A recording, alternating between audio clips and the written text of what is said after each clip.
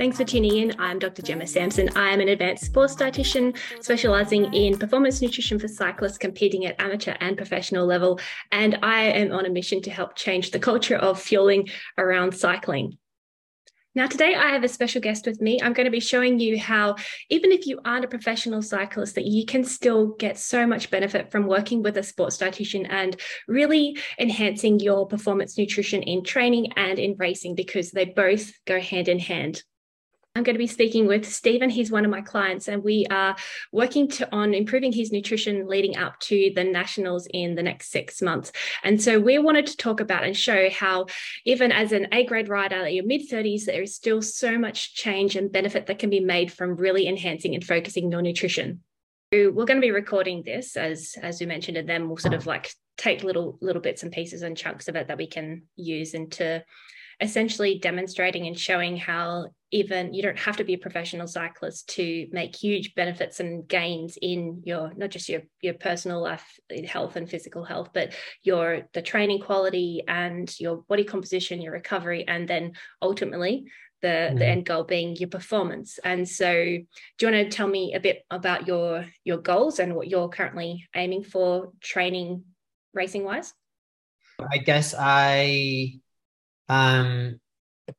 transitioned to cycling at the end of 2019. I've been a runner for most of my life.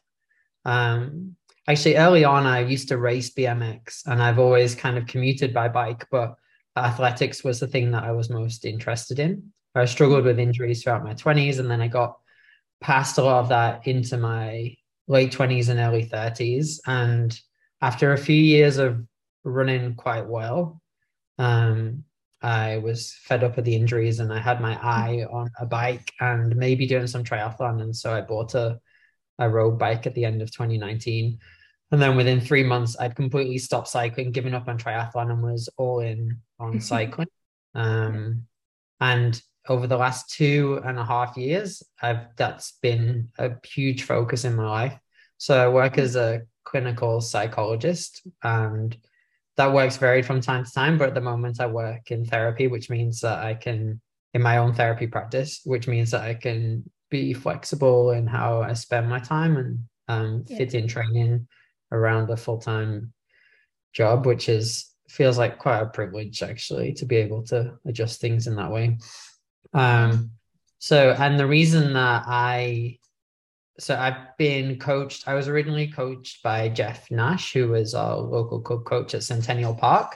I think you know Jeff, actually, because you're doing a thing too.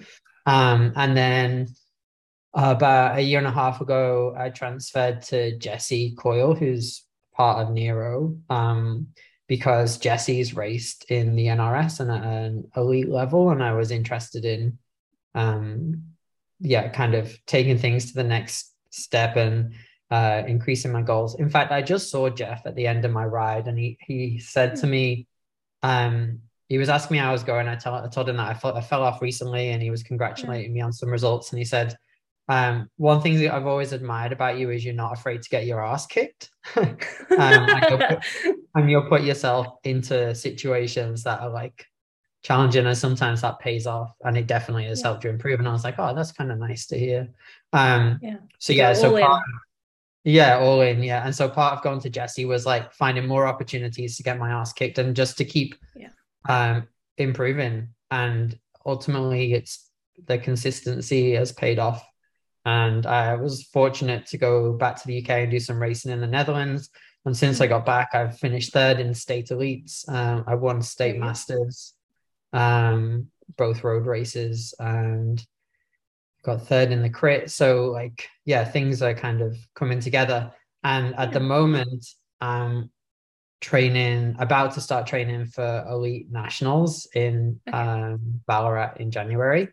And as part of that, I wanted to get on top of my nutrition, reduce my weight, and think about how to fuel my rides better. Excellent. And so what we've talked about before about sort of my process and the framework, then this is what I do with people, both one-on-one and also the approach that I help people follow in both the course or the membership that I have, is firstly just starting where you're at. because what I found is that just going and giving you a meal plan it's not adaptable, and in my experience, it doesn't last long term. It might be useful for like a really short term, when you can control all of the variables around you. But what I find is that often when people have followed a strict meal plan, they've achieved their goal, life returns to as normal, and then everything's just gone back to where it was beforehand. And so I'm really passionate about long-term results for people and changing the way that you feel around training, and it has to work for you and your lifestyle and your specific training for it to be sustainable. And so it's great that you've got a coach, because especially when people are busy, I find it's probably the best investment that people can make first to get consistency in with their training, and then the nutrition follows, because like people are like, what do I eat? I'm like, well, what does your training look like? The two have to go hand in hand. And so the first part of this sort of process, which you've been doing over the last week or so, is doing some sort of recording or tracking of your food intake, just to understand not only what you've been eating, but also the timing and the patterns of when. And I'm always really interested into the reasons why. And so you've done that for the last week or so, and I'm really curious, and I'd love to hear your thoughts of what you've noticed and as a result of doing some recording. Yep. Yeah, I noticed at first I really didn't want to do it. And then kind of the more I've done it, the more I've realized you're probably not going to just have me do it for 1 week. I'm going to be doing this throughout the process. And I noticed that even in starting the recording, some of my behaviors were shifting, or my perspective was shifting, which I guess we know that, right? When people record things, it changes their approach to that thing. I noticed that I easily consume enough fat and carbohydrates, but I'm not having enough protein. I don't think I've met my protein targets according to the Chronometer app on any of the days that I've been monitoring. It's been tricky to record everything accurately, so I've done some comparisons or substitutes, but I think it's probably a fair representation. And even if it was completely accurate, I don't think I'm missing whole chunks of protein. So I've been noticing that. I've also noticed how my calorie intake has fluctuated on the days because I got knocked off at the beginning of last week. I had a couple of easier days, but then when I started riding hard to get ready for the race on Friday, all of a sudden on Thursday, I was like eating all day. Yeah, and I suspect that's because I perhaps haven't been eating enough on the rides or before the rides. And Thursday, so Thursday was the day before your race as well. So I just put it into context. So your race was on Friday last week. So you ate more on the Thursday the day before. Yeah. Okay. Yeah, and they're all really interesting observations, and I like getting you to sort of look at what you're doing. And it's interesting the fact that you mentioned that you just the act of writing it down and recording it started to shift and make changes, and this is a very common experience that I find for people, because often we know how we can improve what we're doing on a everyday sort of level, but we're not doing it, and it's more helping us to sort of face the facts of the reality of this is what we're doing, and not about judging or shaming ourselves about what we're eating, but just noticing like, oh, I could make that little improvement. I could make that little improvement. I could make that little improvement. And so then I can then come in with the like, oh, okay, yep, I've noticed these patterns. And you mentioned about the accuracy of it. And there's always error with any kind of recording and tracking. So I'm never looking at this being it's 100%, because even if you weighed everything out, then there's still going to be some sort of plus minus error. And it's helpful just to sort of be aware of like, well, the chances are we're underestimating what we're eating by 500 to 1,000 calories, give or take. So there's all these little things that can be happening across the day that might be holding us back from our goals. And what I love doing is helping, I guess, open up your eyes to like those spots where you can make those improvements in your daily life, as well as the fueling for training, because collectively the two of them go hand in hand. And the fact that you've even noticed that its intake shifts from day to day is actually a positive thing. And that's what I actually encourage people to be doing, because it might be that your baseline breakfast, lunch, dinner is relatively consistent throughout the week. But your training is going to look different from different days. And that's where we want to be adding in the extra food, the extra fuel before, during, and after. So then that might be why you would see your intake vary from maybe 1,800, 2,000 calories on a rest day to 4,000 plus on a race day. But the key difference is, rather than the food coming in retrospectively afterwards, playing catch up, it's like that extra energy and food and fuel is being added into the training so that you can perform better, you recover faster, and then not having the days after trying to play catch up. Yeah, I think I was also on my ride today, I was aware that like yesterday I felt like I ate a lot of food. Like my weight is high at the moment. Like when I'm standing on the scales, it's like 66, and usually it's like 64, 65. So I feel like I'm full of food, maybe. I don't know if that's the right sort of thing. And my approach, if we were meeting and I was just doing this on my own now, I would probably just eat a bit less on my ride, eat a bit less during my day, and look for something to change in like the next 2 or 3 days, and maybe be a little like allow myself to feel hungry in between meals and like that sort of thing, to try and get like the right sort of number on the scales. But what I'm keen to do is to improve like the quality of my diet and see where that takes my weight and I guess body fat.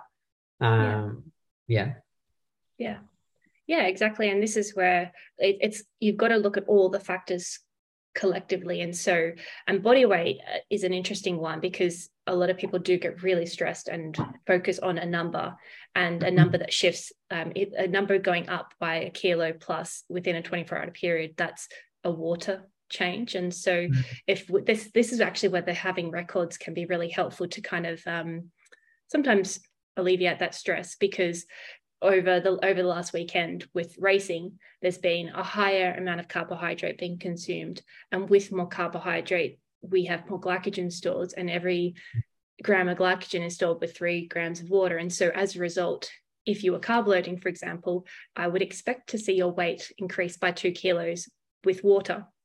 But sometimes that's misinterpreted as like my weight has gone up, but that then comes down to sort of the timing of foods. And so, for example, if we look over the weekend, what you ate in the race and then in the days afterwards, I suspect that perhaps maybe if you'd had the more food in the training, in the race, that would have had an impact on the food choices in the evening and then the next day.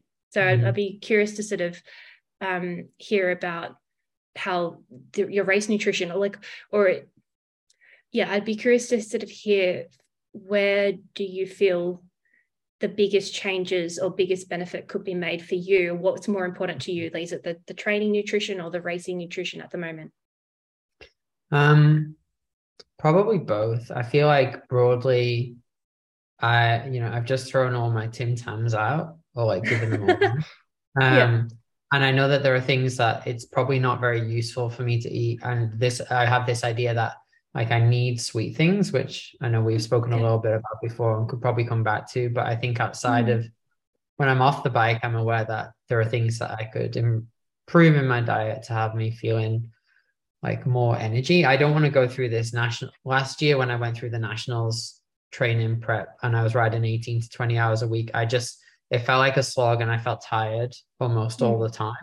I don't want to feel like that this time. But with racing in mind, one of the things that I've tried to do over the last 6 months is to make sure I'm having enough. I exclusively have water in my bottles and energy gels for sugar during the race. And I have more than I ever have done. Like sometimes I'm consuming like a lot of gels, and that has definitely helped the performance. I don't know if it's inevitable in a race to be in a glycogen debt, because I'm always going to be burning more than I can get in and process in my body. But Yeah. I'd be open to hearing about it. I generally can't take sugar in the bottles and sugar in a gel. Like it just, Yeah. that's always messed up my stomach. Yeah. But I'm keen to think with race nutrition in mind, I'm keen to think of a couple of things. One is like, how can that be like sustainable and affordable? Because Maurten Yeah. gels are very expensive, for Yeah. example. Yeah. And yeah, like is it better? I imagine it's better to have more oat bars and more solid food during training rides if possible, and save like only surviving on gels for intense race situations, which are few and far between. Yeah. Yeah. Yeah. I know that I think that's a great place to sort of start, because the like essentially viewing your training as preparation for racing. And you do that naturally when you think of training physically, it's race prep, but not people don't always think of the connection of training is nutrition race prep as well. Mm-hmm. And so you can use this time to fuel and practice your fueling strategies for racing. And it's interesting you've said that you've almost exclusively just used gels in training and racing before, which, yeah, like if a gel costs $4 plus and you've got to use 5-10 in a race, then that quickly ramps up to hitting your pocket pretty hard. And this is a common thing that I see, where people think that they have to use exclusively sports nutrition products all the time, and that's not necessarily the case. Like there's a time and a place, and essentially as the training intensity goes up, then our bodies naturally shift and use more carbohydrate as fuel, whereas more lower intensity, we're using a combination of fat and carbohydrate. And so this is why people, when someone asks like, what do I eat? It always goes back to, what does your training look like? And so is it a recovery session? Is it in efforts? And then the context within that's being done influences what is going to be the most appropriate sort of fuel choice. And I'm a big fan of using real food wherever possible, but it comes down to it's got to be something practical, affordable, useful. And so there's lots of different options of foods that you might, and drinks and fluids that you can use in training, or whether you're doing indoor training or outdoor training. And so do you do all your training indoors or outdoors? Almost all of it outdoors. I really don't like the trainer, and that's probably going to change. In order to prepare for nationals, I'm going to have to do some heat prep, which will mean well, last year it was sitting in a sauna tent after rides, but this year it'll probably involve some active prep, which might mean using a trainer indoors with no fan and a heater. Combination of the two. Yeah, which sounds awful, but but if it makes you stronger and it makes you cope with the heat load, then it's worth it. The pain is worth the gain. Yeah, exactly. But yeah, pretty much exclusively I'm riding outside. Okay. Yeah. And so I think I've seen you often use like muesli bars in training and stuff. And so with the rides that you're doing outside, like do you train before work in the morning or after work in the evenings, or what time of the day does that go?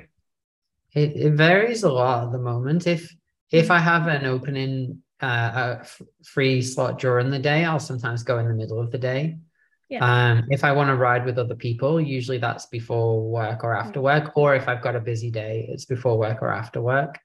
My preference is to train in the mornings, but to be honest, it is fluctuating quite a lot recently, and that will continue because I'll be racing Tuesday nights at Heffron.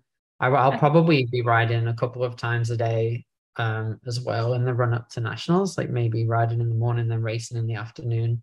So kind of all times throughout the day, I would say. Yeah. And do you make that decision in advance, or do you make that in the moment? Sometimes just a couple of days in advance, and it depends on the weather too, because I prefer to go outside. If there's a dry patch and I can get out, then I'll do it. Or if it's raining in the morning on a Thursday and I can't do there's a chop in the morning and there's a chop after work. If I can't do the morning chop, then I'll do the evening, or vice versa. So it kind of depends on whether my schedule and like, yeah, what availability I have. Okay, cool. So do you want to maybe just give me a run through of what you would consider your normal day if you're, say, riding in the morning, like starting with what you would eat or drink before you train or afterwards? Yeah. So I'd probably, as I was leaving and starting the ride, I'd probably have a Cliff Bar or some sort of muesli bar as I was starting to ride over to the park or wherever it might be. So that I have some food in me, but it's usually not before I ride because I get up and I do my teeth as I'm getting ready and I don't want to eat straight away. And then during the ride, depending on the duration, I'll usually, if it's low intensity, like it was this morning, like a zone 2 ride, then I'll eat something about 45 minutes in and then at about an hour and a half. Depends on, Jesse gives me amounts of carbs to consume. I'd say on the endurance rides, I often consume a bit less. Sometimes I don't feel very hungry. But on the intensive rides, I try and have a gel every half an hour or so. Depends how long the ride is. If it's an hour to an hour and a half, it feels less important than if I'm doing that ride plus another 2.5 hours. Because if I'm out for 4 or 5 hours in total, then I need to make sure that I'm fueled throughout. And then if it was an endurance ride or a session like this morning, then I come home and usually try and have breakfast with carbs within the first half an hour. So some muesli with some dairy milk, maybe some fruit, maybe some other cereal. I really like cereals. So and then for the rest of the day, I'll have like a sandwich or wrap at lunchtime. Then in the afternoon, I usually get like a muesli cookie and a chai latte or something like that, which again is like sweet, sugary stuff. And then in the evening, different things for dinner, but usually something that has like enough carbs as a priority for me, because I feel like if I don't get that, then I struggle. Try and get some vegetables, try and have some protein in there, but clearly not enough. And then after I eat in the evening, I almost always want some sort of dessert, and the best example of that is like natural yogurt with another muesli bar and some fruit. But the worst example is just like whatever I want, like chocolate or like, and sometimes if I'm hungry during the day, I'll just be snacking on random things as well at different times. And do you find that you get hungry a lot during the day? It seems to vary, but generally I do. I do feel I'm either hungry or I'm eating out of habit in anticipation of feeling hungry. Because if it depends how you define hunger. And this, I guess, would be a question that I have for you. Like, if hunger is a pang of that thing in your stomach where your body's like, hey, I need some food, then I would say no. If hunger is like, oh, I could eat more food now, then yes. And I've actually got a like a hunger fullness sort of scale, and this is one of the things that I find can be a tool that's useful to be becoming more mindful and intentional about food choices. And so you mentioned before about the tracking, and for me, tracking is not something that I recommend for everybody or recommend all the time, but it can be very helpful periodically just to sort of understand what's going on and patterns. And so I love hearing you're going through what your day is, because I can see it on paper, and then I can often predict like, oh yeah, that makes sense.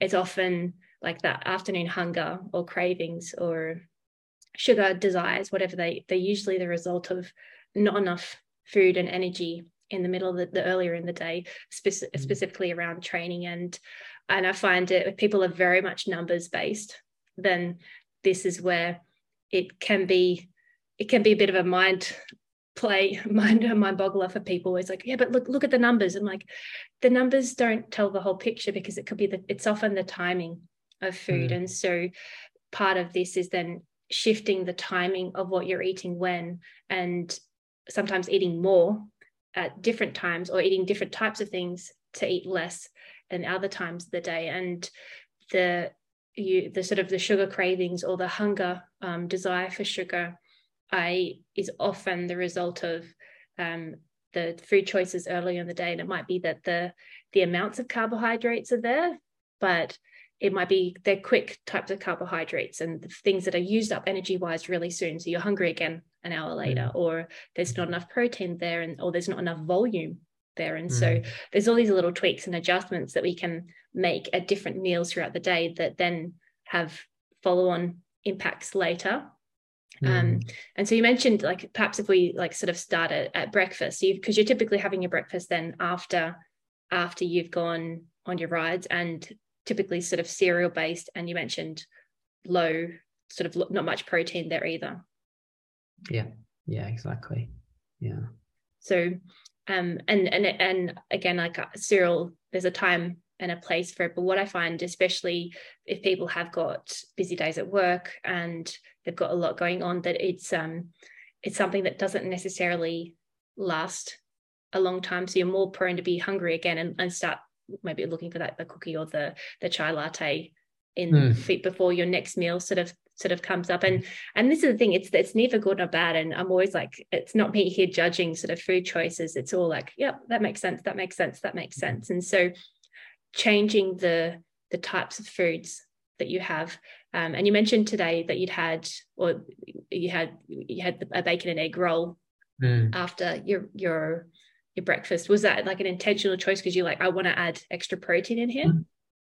Well, yesterday when we met earlier in the week, we agreed that yesterday I would have a different sort of breakfast with avocado and eggs. And when I got home, one, I didn't have any eggs, and two, I found myself craving the sugar of, it's a muesli cereal. It's a Sunsol goji berries chia sort of thing.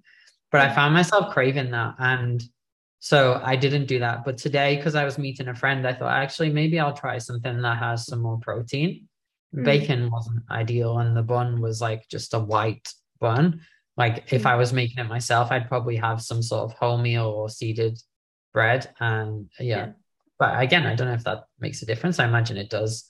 But I guess I have this idea that if I had the luxury of time, which probably I do actually in the mornings, that I would make a more substantial breakfast or buy a more substantial breakfast that has more protein, and maybe that would have me feeling more full. I'm just realizing as I'm talking that I've got some old ideas about what is okay to have for breakfast, and like, if I have that, I almost have like voices of like, from growing up about, oh, you've had that for breakfast, you don't need a big lunch, or you can like, oh, you're not going to have like a lunch as well as a wrap for breakfast and a wrap for lunch, like, what's wrong with you? And I remember working with a dietitian in the past, and she used to have like salmon for breakfast and things, and I was like, oh my god, that's an evening meal, like, what are you doing? She's like, well, it's not, it's just food, isn't it? And you eat it whenever. So and this is what I love getting people doing with alongside the tracking as well, is uncovering those food rules, because there's so many, like, say that we're not even aware of them usually, and it might be like, that's too much, like I can't eat that twice in a day, and it's like, says who and why? And especially when you're training and you're a cyclist, you're doing a lot of endurance training, that increases your appetite levels, especially if you haven't fueled very well. You train and you're hungry, and often if you've trained not much energy in the training, perhaps not amazing recovery nutrition afterwards, you don't notice it usually till the afternoon and the evening, and that's when it really hits people, and they're like, oh, I'm just so hungry, just can't control myself, I need it. And the biggest game changer that I find for most people is firstly focusing on starting to fuel training sessions, but it doesn't have to be gels. So there's a time and a place for gels. So we mentioned before about, like, as the intensity goes up, you're using more carbohydrate, and as the intensity goes up, the effort and the the capacity for you to chew, swallow, digest goes down as well. So trying to do a sprint session or a hill climb and eating a muesli bar at the same time, they're just not going to go hand in hand. Yeah. Whereas sprint sessions with a gel or a drink mix in your carbs in a bottle, there's a time and a place for that, but it doesn't have to be every single session is fueled for that. And so there's so many different options of different foods that you can use in training sessions, and that might be banana bread, it might be chocolate chip cookies, it could be muesli bars, dried fruit, even like sweets and lollies. They all have a time and a place. And so like dried fruit and lollies are nutritionally equivalent to eating a gel. That they have the same response as eating a gel, whereas like when I lived in the UK, in Spain, like a bag of Haribo be like $1 or like €1, whereas with that would be 80 grams of carbs for huge. That might be the equivalent of 4 gels for a much cheaper on the pocket. Like, I don't know, have you ever tried or used any of those sorts of foods in training before? I sometimes have snakes if other people have snakes. That's what you mean by lollies, right? You mean yeah. Like sweets. Jelly babies, snakes, dinosaurs, like any sort of like chewy Haribo. Yeah, no, I haven't used much of it myself, although friends have. And sometimes they have like stroopwafels and stuff. I had some of those when I was in the Netherlands, like sugary, caramelly things. Mostly it's for me, it's like Cliff Bars. I guess I make this artificial kind of rule in my mind that, you know, those sweets are like bad food and they're not good. Like I associate them with feeling sluggish after eating too much on a Saturday night, not with feeling all right. But then if I sat at home and ate a gel on a Saturday night, I'd also feel pretty shit too. And the reality is that they're the same nutritionally, like they do the same thing in the body, and it comes down to timing and response. And I compared this once. I've got an infographic which I'll find and I'll share, where it was wine gums. I was working with someone a while back and they were having a packet of wine gums every night, and I was like, well, that's 4 gels. You're sitting down watching TV and eating 4 gels. It's like wow.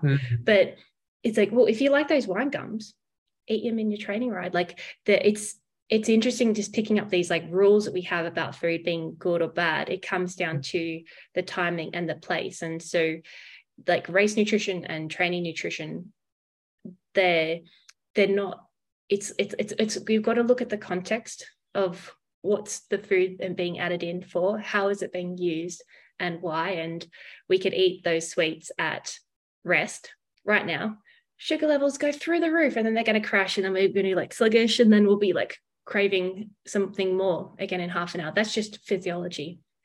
If we were both on the bike riding and eating the same sweets, nothing. You would be like, I'm sure I ate something. Sure, I'd ate something there, but it's because our body is actually breaking that energy down, using it as energy in the moment. And so it's not sitting around as surplus. And so this is where when people are only focusing on the numbers and like, oh, but look, I had it enough. It's like, no, the timing is important, because if you're having those sugary foods in your training rides, your body is using them. And so that's what I'm often encouraging people, like work it rather than, so like the Tim Tams. I mean, the Tim Tams might melt in your pocket at the moment, but like if that's something that you want to eat and you like eating, try reducing it and shifting it from being as a snack food and add it into your training food, and eat it and enjoy it, and allow yourself to eat it in a training session that aligns with the intensity, and note how it makes you feel in the hours afterwards. But isn't it the case that a Tim Tam has like a lot of fat in it as well? You know, whereas like and the thing is, like, fat isn't bad. Like we need fat. So it's always interesting. Like unless you are purely having gels all the time, then any sort of mixed food is going to have a combination of fat in it. And the training that you do, unless you're sprinting full gas like all the time, you will be using a combination of fat and carbohydrate as fuel. And so being efficient at using fat is good. And so it's not a bad thing to have fats in your diet, but it comes down to the context. Like having a Tim Tam while trying to sprint, yes, you're not going to be using that fuel in the same way, because you produce energy from fat as well. It's just, it might be cutting off 20% of your power. And so this is why it's finding a fine balance, because you want to be efficient at using fat as fuel because that's useful for your endurance, but it's not necessarily going to be your primary fuel source at high intensity. And so that's also why, like, what you feed your body is what you train your body to use. So if you're only ever using high sugary foods and eating them all the time, that's what your body is only going to want to use, which can make you more reliant on that. So it's an art and it's an art and a science, nutrition. You've got to sort of like play around to find what is sustainable for you.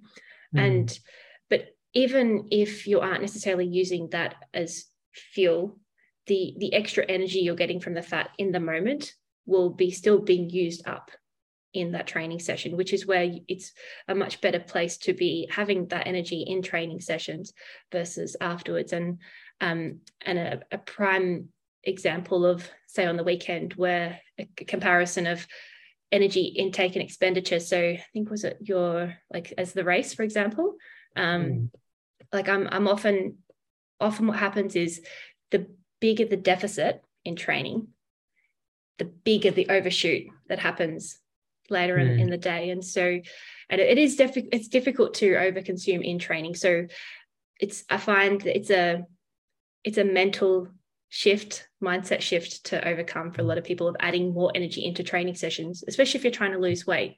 But it's rarely the training sessions that actually result in the weight loss. If you're trying to create a deficit, you're much better having more fueling in training, because even if you ate 400 grams of carbs an hour, 400 calories an hour, like 100 grams of carbs an hour, there's still going to be an energy deficit in every training ride you do.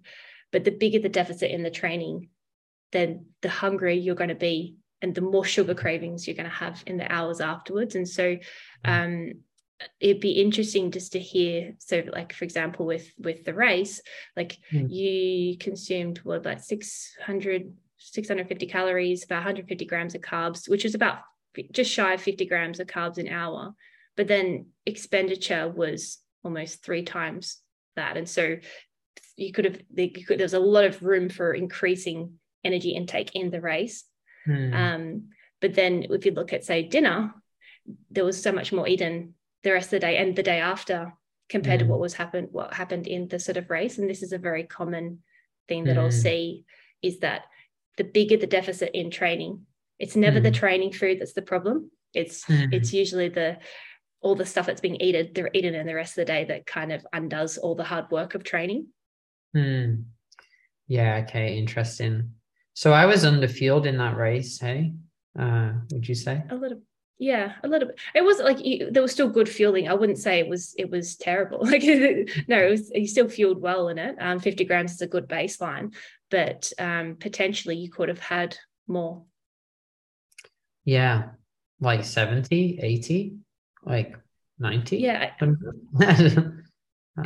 This is the thing with race nutrition, and there's the guidelines that we have, and guidelines are based upon averages. And so there's people, I know I've got athletes who their top is maybe 50 grams an hour of carbohydrate, where I have others that it's 120 grams an hour that they're having. And what's really interesting is seeing and speaking with my pro riders is that where 3 years ago we were aiming for 60 to 90 grams an hour, now we're aiming at 90 to 120 grams an hour. And the more that they eat in training, the leaner they get, and the more that they're able to have normalized eating the rest of the day. And so, but it's getting over that mindset of like, oh, but I want to lose weight, so I want to create a deficit. It's like, it's never the training food that's the problem. Like, you want more food in training, because the more energy and food that you have in training, it doesn't have to come from gels, is that you train harder, you then recover harder, and you're able to maintain a better load. And what I find, especially with people who are not professional, is that it's not just training you've got to contend with. You've also got work, you've got, you've socialized, you've got partners and things that you need to be present and performing well. And so it's fueling for the training, that performance, but it's also fueling for work sort of performance. And if you underfuel training rides, that affects your concentration, affects your willpower, affects your energy levels, sends your appetite through the roof the rest of the day. And so by making that shift of adding more food into training sessions, then it just calms down that crazy ravenous cookie monster, I need sugar sort of thing that I see all the time. It's a very common response of underfueled training, but a lot of it is about uncovering those little mindset rules that are going on and being like challenging them. And I remember reading Geraint Thomas's book, and he said, no food on rides under 2 hours, which I'm guessing you don't agree with. And like so the question for me is like, if I'm doing a 45-minute recovery ride, which is like super low intensity, do I still need to fuel that? Like, or, if that's in the middle of a training block, or if I'm doing an hour and a half endurance, like, which isn't, it's not a very long session. Yeah. Do I need to be fueling that? Like, yeah. And again, this is where it comes down to context. And so with the pro riders, like they might be doing those rides and then they're able to sit and do nothing the rest of the day and just properly chill and relax. Whereas when you've got work, then you've got other things that are limiting your recovery. And so this word, it depends is always the answer, like, which is, I know, frustrating for people because it depends on what time of day you're doing that training, and it depends on what's happening afterwards. So for example, and also depends on if you're actually doing those recovery rides as recovery rides, because often I'll see with amateurs is that we want to push that a little bit harder. And so we're not actually in a recovery ride. We're in the murky, messy middle where we're not using, so the lower the intensity, we are using more fat as fuel, which is great for endurance. But if you're shifting that intensity up, you're using more carbohydrate as fuel. And if you aren't eating it, it's being used up as glycogen in the muscles, which then affects the rest of the day. And so it's playing around with things and experimenting and seeing and tweak, trial and adjust, trial and adjust. And so what I find in practice by default, most people are already not eating in those training sessions, so they're already be doing them fasted. But then if nothing's changing from that, it's like, well, try something new, test it and adjust it, and seeing how it makes you feel the rest of the day and how that influences your food choices the rest of the day. And it doesn't have to be much. Like, it might be like, again, like I find that there's so much hesitation about adding food and energy into training sessions, which was why I did my research, my PhD in the first place. I was like, why are people so opposed to things that improve their performance and the timing of them? And so it might be like a banana, it might be a piece of dried fruit, it could be a piece of a wrap or a sandwich. It doesn't have to be anything massive. Even things like Belvita biscuits I've used or have found convenient on the bike before. But even in those 45-minute sessions, like, you're still using more energy than you're consuming. But if that little bit of extra energy then helps you to take out 500 calories plus of snacks later in the day, it's like it's worth it. And so there's sort of multiple things that have long-term impacts as well. Yeah, that makes sense. So what do I need to do? Tell me what to do. Tell me what to do. So I think the two areas where probably there's room for playing around and improvement and changing is at the moment is the protein breakfast. Breakfast is a meal in terms of what foods are in it and the types of foods and the protein content particularly. And the second area is ride food and training food. Because I think what would be really useful would be for you to explore options beyond just gels, and using things like strip waffles or the sweet things that you're deviating to, or you're choosing like in the later hours of the day, try seeing if you add them into training food and working on that mindset of like, this is good, this is bad. It's neither good nor bad. It just comes down to timing. And I would always say, if you like having biscuits or you like having chocolate cake or whatever it is, like have it in your ride and use it, enjoy it, because you're so much more likely to eat it and enjoy it if you like it. And also if you know it's not costing you $50 every time you go out on the bike. So that becomes an expensive sport beyond just the kit if you are having to eat an extra $50 worth of food every single day. So that would be like, you mentioned like stroopwafels, and like what other foods have you tried in the past, or have you seen other people in the past eating? Yeah, I guess usually like different types of sweets, or it's often like some sort of muesli bar, or if it's not a Cliff Bar, some of the muesli bars are like thicker slices that are they're a bit more greasy. I forget the company that makes those, but you probably know what I mean, like the chunky like flapjacks slices. type of thing. Yeah, like that sort of thing. Yeah. And so if you consume those things whilst you're exercising, effectively your body is quickly using that, and that's why it doesn't become stored in your body as surplus, because it will take it through the stomach, it'll process it as quickly as possible, and then it doesn't add to the overall kind of because I think that's a shift in my mind, is that like as a runner I never ate when I ran ever. Like even an hour 45 on a Sunday would be without food. I'd eat before and I'd eat afterwards.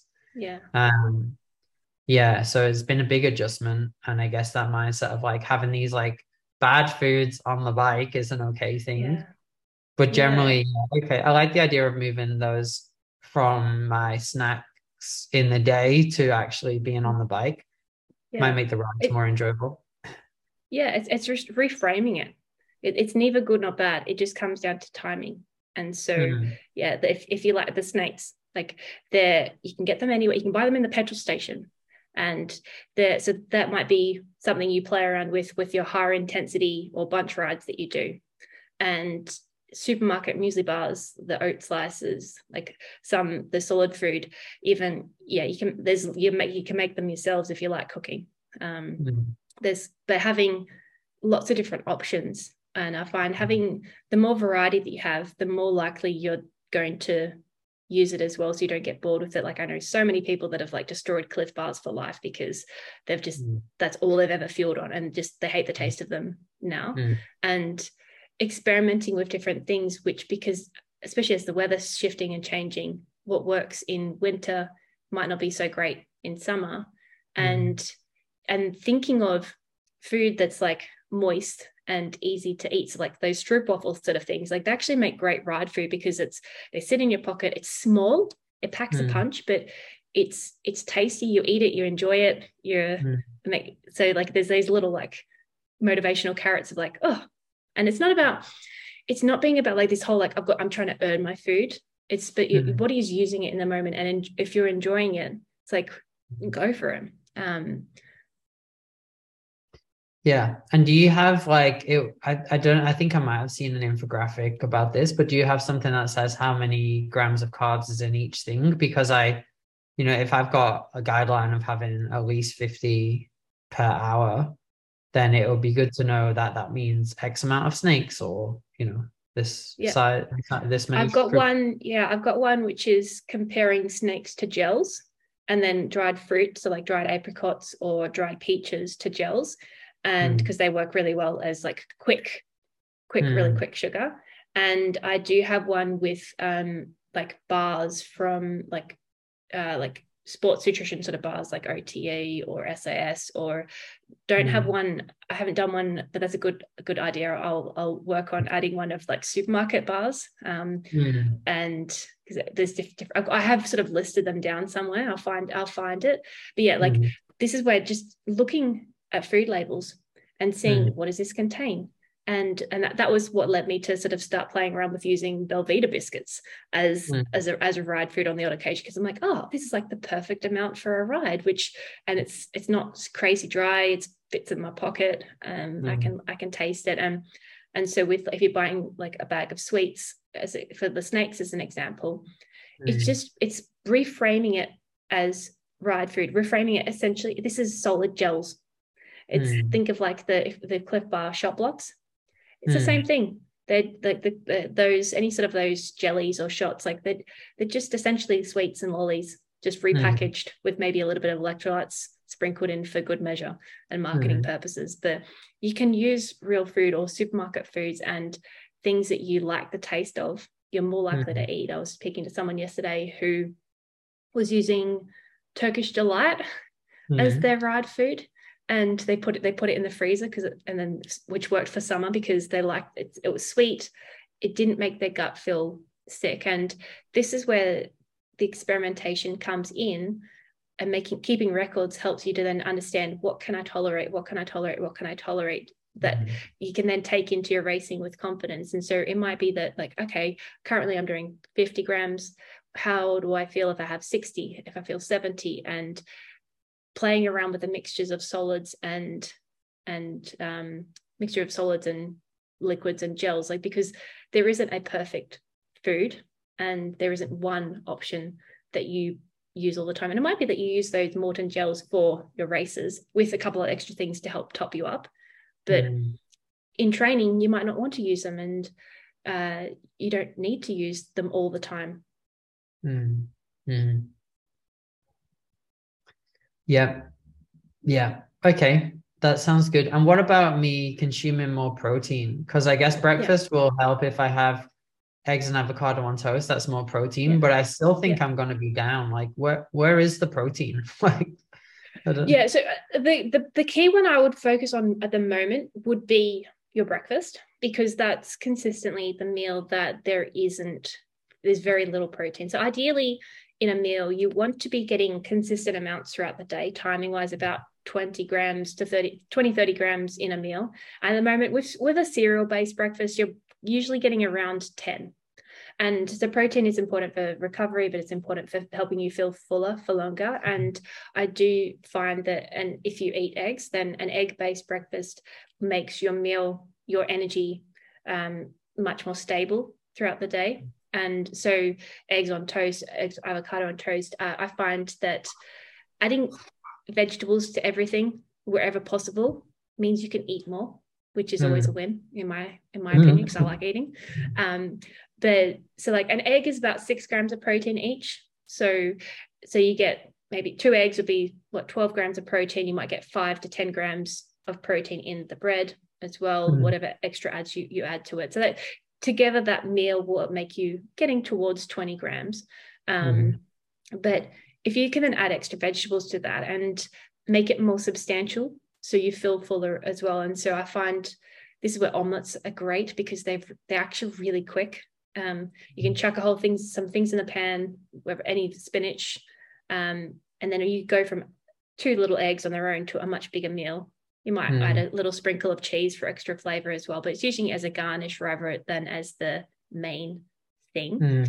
But that would be one thing I would play around with. And it might be that having the cereal before you go on rides, if you've got more time to eat, and playing around with those. And so these are things, just make records and make notes. So if you are tracking and recording, like, make notes of what worked, what didn't work, and also throughout the day, like where are you feeling those cravings? And with the hunger, it's like, am I actually hungry, or am I just eating it out of habit? And start questioning it, because what you often find is sometimes it is actual true hunger, and other times it's like, oh, I'm just eating it because I've eaten it every day this time for the last 6-12 months.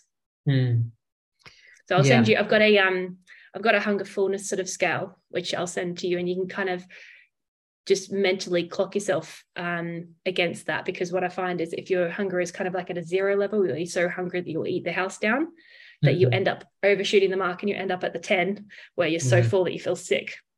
And these are where all these things, they kind of interplay. Whereas if you have more energy, more food in training, you've got better recovery food afterwards, it helps you to have much more stable energy and food intake the rest of the day, and less of that like Cookie Monster, I need food. Okay. Yeah, that resonates and sounds good. Um, okay. I'm broadly like I'm thinking my because I'm going through this process, I'm Mm. looking to change how my diet is and to kind of clean it up. I know maybe clean and dirty aren't the best words to use, but um yeah, to just be more mindful of what I'm taking in and thinking, does this, if I'm not on the bike, like, is this a thing that is nourishing for my body? Mm. Um, yeah, but I'm aware of time, and also that I've got like 1,000 questions about like supplements and all those sorts of things, Yeah. Baroccas and stuff like that, and Yeah. what's worth taking or not. But maybe we Yeah, talk about we'll that pop next those time. questions in the membership because then we can sort of Okay. Oh discuss yeah. those ones. But this again, this is why I work with people over a period of time. Because I find that Mm, in practice, all these big changes in terms of your fueling around training, in training, I find by having sessions every week or every fortnight over a 3-month period, we can usually make most of these shifts and changes. But then there's 101 other little questions like, oh, what about this? What about this? What about this? And that's mm, kind of why I mm, made that membership, because it's answering all those questions that it's like, well, they don't really need to see someone as an actual mm, appointment to answer all those questions, but they're important. They are relevant and they're still important because they affect you every day. And if you're left mm, questioning things, so that's kind of why I thought I wanted to create somewhere specifically that can support all those sort of extra questions. But in terms of making the big one-on-one changes, I find in practice that you are so much better focusing on one or two things that this is what I'm going to focus on changing, and being consistent with those so that it becomes your new identity, becomes your new lifestyle, and mm, shifting away from the like, I just eat sugar, I just need sugar all the time, to like, oh yeah, mm, it's there. I incorporate it in my life, but it's a time and a place.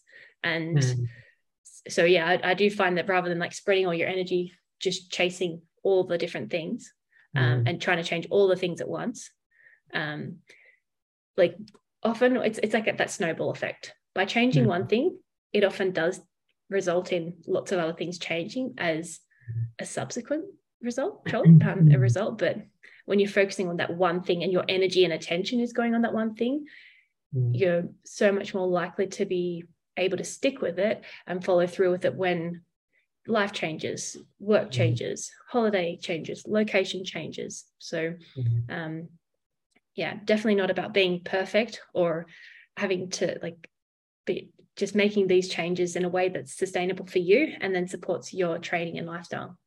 Yeah.